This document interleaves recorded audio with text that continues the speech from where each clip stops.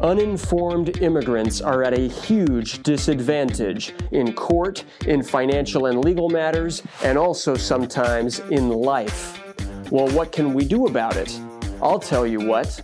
We can train, teach, inspire, and empower immigrants to maximize their lives regardless of their immigration status. And that's exactly what we're going to do here. I am your immigration lawyer and host, Otis Landerholm, and this is the Empowered Immigrant Podcast. Hello, and welcome to the Empowered Immigrant Podcast. On this episode, we're going to see an episode of the Empowered Immigrant Live, which is a webcast that I do every Thursday on Facebook and on YouTube for the immigrant community. If you have any immigrant questions or immigration questions, feel free to join us on Thursday for the next one. And for now, enjoy the episode. Hello and welcome. Hello and welcome. And thank you all so much for being here. Thank you all so much for being here. Welcome to another episode of Deportation Defense Live. I'm your host, Otis Landerholm. I'm the founding immigration attorney here at Landerholm Immigration, APC, where we fight for your American dream. And thank you so much for being here with me. It is the 15th of March of 2022, all right? Shakespeare said, "Beware the Ides of March," all right? I think Julius Caesar was assassinated on this day in history. You got to know your history, people. So anyway, welcome, and thank you so much for being here with me. Today, we're going to be talking about marijuana, and my question that I want to put out there is, does marijuana make you deportable in 2022? And so I want to look at that. And so, but first, welcome, everybody. Thank you so much for being here. Welcome to my friends on Facebook. Welcome to my friends on TikTok. Welcome to my friends here on Instagram. Welcome to everyone on YouTube, of course, the YouTube. So thanks to everybody for being here. Welcome to another episode of Deportation Defense Live. The Deportation Defense Live is here to train, to teach, to inspire, and to empower immigrants who are facing deportation to make the most out of immigration law, to make the most out of their lives, and to win their cases, ladies and gentlemen. Are you facing removal in immigration court? Do you know someone who's facing removal in immigration court? If so, you know it's not easy. It is an uphill battle. The laws are against us. All right? And here in our firm and here at this live event every week, we are here to maximize your chances of winning that case. All right, and we're here to do that because we believe in you and we believe in your value here to our society, and we want you to freaking win that case, all right? So thank you to all the immigrants out there. Immigrants make our world better. We need more of them, all right? We need more of them. We need more people who are willing to open their minds to go and travel and see a new place and learn about a new culture and hello, here I am. These are my thoughts and my beliefs, and it helps everybody open their minds. That's the power of immigration. And so we got to recognize it. We got to support it. We got to love our immigrants, everybody. We got to love immigrants. So today our theme is, does marijuana make you deportable in 2022? What do you think? What do you think, huh? And now thanks to everyone who asked their questions. We've got 30 minutes to discuss this topic in English, and then we'll do this episode in Spanish. Si usted habla español, que venga otra vez en 30 minutos. All right? So awesome. We're talking about marijuana. Before we get into it, I want to go over the basics. All right? You ready for the basics, everybody? The basics are that marijuana and immigration do not mix. All right? It is like a bad idea. You don't want to mess with marijuana if you are an immigrant in the United States. Okay? If you're an immigrant, don't use it, even for medical purposes, even if your state may have passed a law saying that marijuana is quote-unquote legal. It's not legal under federal law. It's still a quote-unquote controlled substance as defined by the Federal Controlled Substances Act. Don't use it. It causes deportability, causes inadmissibility. That's like the big basics. Now, to go a little bit further into the nuance, thanks for everybody joining in, all right? You got to know that immigration laws treat people differently if that person has already been admitted legally into the United States, all right? If you've been admitted to the United States, it's harder for the government to take away your benefit. It's harder to become, quote unquote, deportable. So my question today is, does marijuana make you deportable in 2022? But the first question to answer that is, have you already been admitted? Were you already lawful? Like, do you have a green card? Do you have a valid visa that's unexpired? You're here, in some kind of lawful status, all right, which DACA and TPS, by the way, are not, quote unquote, admissions. You got to be aware of that. So the first question is, have you already been admitted? Because if you were not previously admitted, and if you're not currently in immigration status, then you're already, quote unquote, deportable as defined by the Immigration Nationality Act. Most of our clients are. All right? If you're undocumented, if you've overstayed a visa, if you've violated the terms of a visa in any way, then you're already deportable, quote unquote. All right? As defined by Section 237A of the Immigration Nationality Act. Got it? But imagine that you've got a green card. All right? Imagine you've already been admitted. All right? And imagine whatever your admission status, it's still valid. And now you're asking the question, hey, marijuana has been legalized in my state. Is it okay for me to do it? Would it affect my immigration status? If that's the situation, and if that's your question, I want to answer that question right now. All right, are you ready for this? All right. Section 237A2B, all right, says that they use the word alien in the code, but any immigrant who at any time after admission has been convicted of a violation of any law or regulation of a state, all right, the United States or any foreign country relating to a controlled substance, and then it says, other than a single offense involving possession for one's own use of 30 grams or less of marijuana, all right, is, quote unquote, deportable. Got it? Should I say that whole thing again? All right.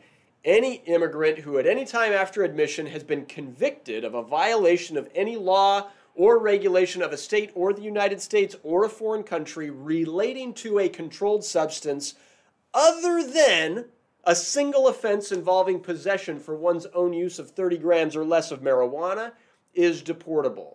That's And then there's another provision.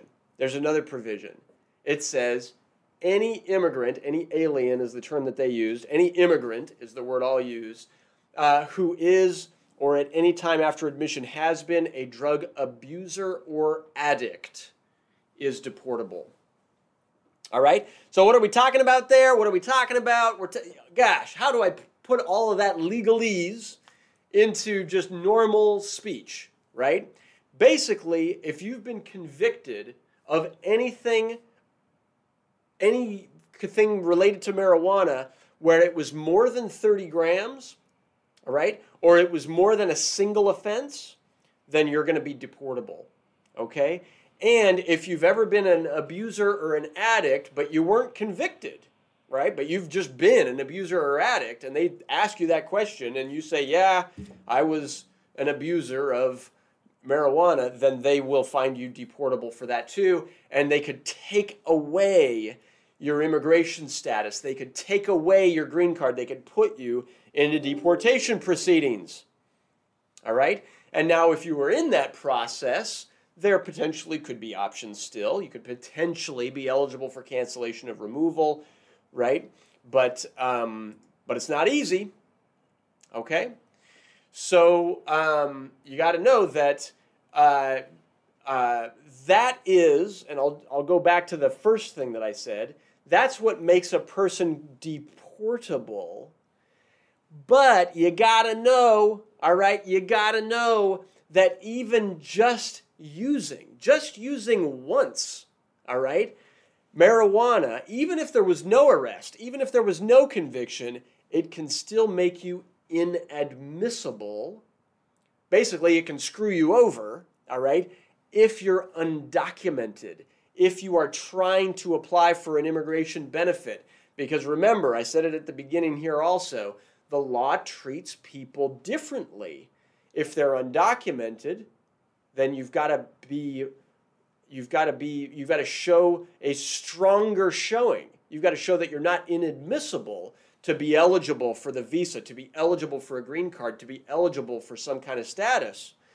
But if you've already won your green card, all right, and now you've got some problem that's happened, marijuana use, for example, it's a harder thing for the government to take that benefit away from you and make you deportable. Got it? That's all I'm going to say about it. Basically, you know, as I started out, immigration and marijuana don't mix. Immigration and drugs don't mix, right? If you're an immigrant, any drug use at all, like, don't do it, all right? I don't care if it's just for medical purposes, and you might even have a medical marijuana card, and I don't care if it's legal in the state where you live, all right? Like, it can still totally destroy your immigration case. You got to be aware of it, and it can even cause people to be put into deportation proceedings. Got it? Got it? Now you know. You got to know, all right? And there are some advanced strategies about it. If that issue, you know, if you're going through a green card application process and you're dealing with that issue, have an expert and give us a call. We'd love to help you with it, all right? Okay, that's it, everybody. Ask me your questions now, because now I'm going to pivot and I'm going to start answering your questions. And so the first question I have comes from Tree, T-R-I. Do I say that right? Tree, I think is your name. Tree, your question. Thank you for asking it. All right, you say, hi, Otis, I have a question. I got a final removal back in 2006, and then I got a pardon from the California governor, and I got my green card back. All right, first of all, good job on that. And so the question is, can I still be eligible to apply for citizenship? All right, under the 3-year rule. Thank you, can I?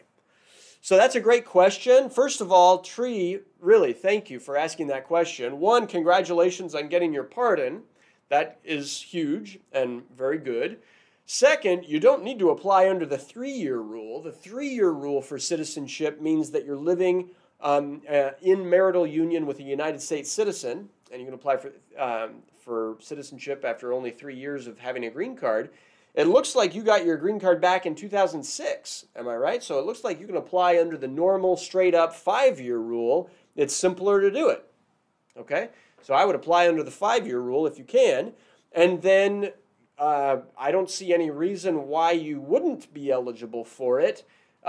We'd love to look at that issue a little bit more carefully to give you good advice about it.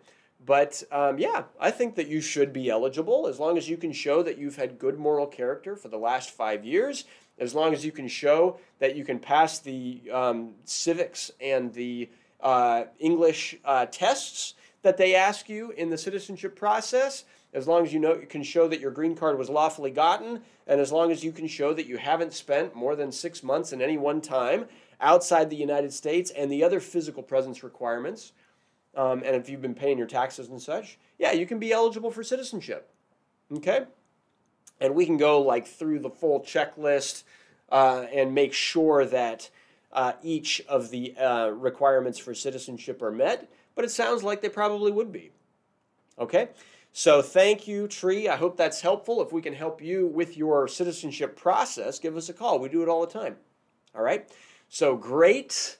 And we'd love to look into the pardon that you got as well, and run your records and things like that, just so that we know for sure that we are giving you complete advice about your citizenship eligibility.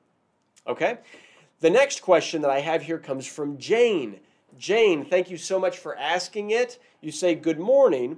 I received a decision from the board, I think you're saying the Board of Immigration Appeals, denying my petition, saying that I did not meet the heavy burden of proof to reopen proceedings, and my removal is now in effect, and I was unable to respond by March the 2nd.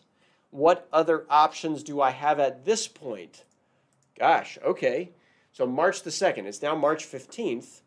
To give you a good answer to that, I would need to look over your case, and I would need to really discuss it in more depth with you, Jane. First of all, you want to know you're not alone in your situation. It sounds like there was a motion to reopen filed. It sounds like that reopening was denied. Normally, you can just try one motion to reopen, and so you might not be eligible for anything, but you can get around the one motion limit in certain instances. So, for example, if there was ineffective assistance of counsel before, or if we asked DHS to join the motion, or if we asked the board to reopen sua sponte, there are potentially ways around the one motion limit, but it's not easy to do. And so, Jane, the only way that I could really help you is by first reviewing everything in your whole file and seeing, okay, was that motion to reopen done properly? Was it done well? Is there anything we could do to make it stronger or to give you better chances? And then you could potentially try it again. Okay? All right. The next question is straightforward. It's from Jesus. He says, how long would it take to get a U visa? Jesus, thank you for asking that question. The truth is U visas take a long time. Right now, there are over 150,000 U visas pending. The government can only approve 10,000 per year. So just doing the math, it's a 15-year process. Got it? 15 years. Like, where are you going to be in 2037? 2037. All right? That's when you could get your visa fully approved, theoretically, unless the law changes, which it might, unless lots of those cases that are currently filed get denied, then you could have your case approved slightly earlier also. And Jesus, just so you're super clear about it, you can get authorized for employment. You can get certain benefits during the process. So it's still worth doing it, all right? And sometimes the U visa is the only and best legal option and legal strategy for lots of different people. Plus, it comes with enormous benefits, right? You don't have to leave the United States to get it. You can adjust your status after 3 years of having it. You can be eligible for citizenship in the future. You can include spouses and children in your case. Like, there's a lot of good benefits. It can waive certain things that no other visas can waive. So there's a lot to discuss about U visa strategy. And if we can help you with your U visa case, I'd love to do it. All right? It's just a phone call away, folks. All right? Just call our phone, call our number. We'd love to help you. So the next question I see here comes from Rocio. Rocio, you say, can my deported husband who served prison time apply for a U visa to return to the U.S.? All right? And then you say he witnessed a murder when he was 15 years old and testified. All right, Rocio, thank you for asking this question. A person who was deported can, yes, apply for a U visa, and if that visa is approved, it can waive any inadmissibility or deportability grounds, all right, and including prison sentences, to allow a person to re-enter the U.S., but it's got to be a super strong U visa. That's thing number one there. But Rocio, thing number two there is, you say he witnessed a murder when he was 15 years old and testified. That's horrible and awful. And you got to know that the U visa is a visa for people who have been the victims of certain crimes here in the U.S. It is not a visa for people who have been the witnesses of certain crimes here in the U.S. Should I say that again, everybody? I want to be clear about this. The U visa is a visa for people who have been the victims of certain qualifying crimes here in the United States and cooperated with law enforcement in the investigation or prosecution of those crimes. The U visa is not a visa for people who have been witnesses of certain crimes here in the United States, even if they cooperated in the investigation or the prosecution. Got it? Victims, not witnesses. So you gotta look at the police report. Was he just listed as a witness? Or was there any argument that he was potentially a victim there also? Like maybe he witnessed the murder right next to him, and maybe he was the victim of an attempted murder, or maybe he was the victim of some kind of an assault, or maybe he was the victim of some kind of a threat. If he was just a witness, no go. But if he was also a victim of something, some related crime in there, then he could have a visa, and we could get him back. All right, got it? That's the way it works. That's the way it works. It is 10:29. All right, I am out of time, everybody. I am out of time. Maybe I'll have time for one more. All right, my next question comes from Uma. All right, she says, I've been here for the past 25 years. I can't get my green card. My daughter is a U.S. citizen. Uma. All right, Uma, thank you for asking that question. I'm sorry you're in that situation. You've been here for the past 25 years. You can't get a green card. My daughter's a U.S. citizen. So my question for you, Uma, is why can't you get a green card? If your daughter's a citizen, once your daughter turns 21, she can petition for you. The question is, can you use that petition? And the answer to that question depends on your situation, Uma. It depends on your situation.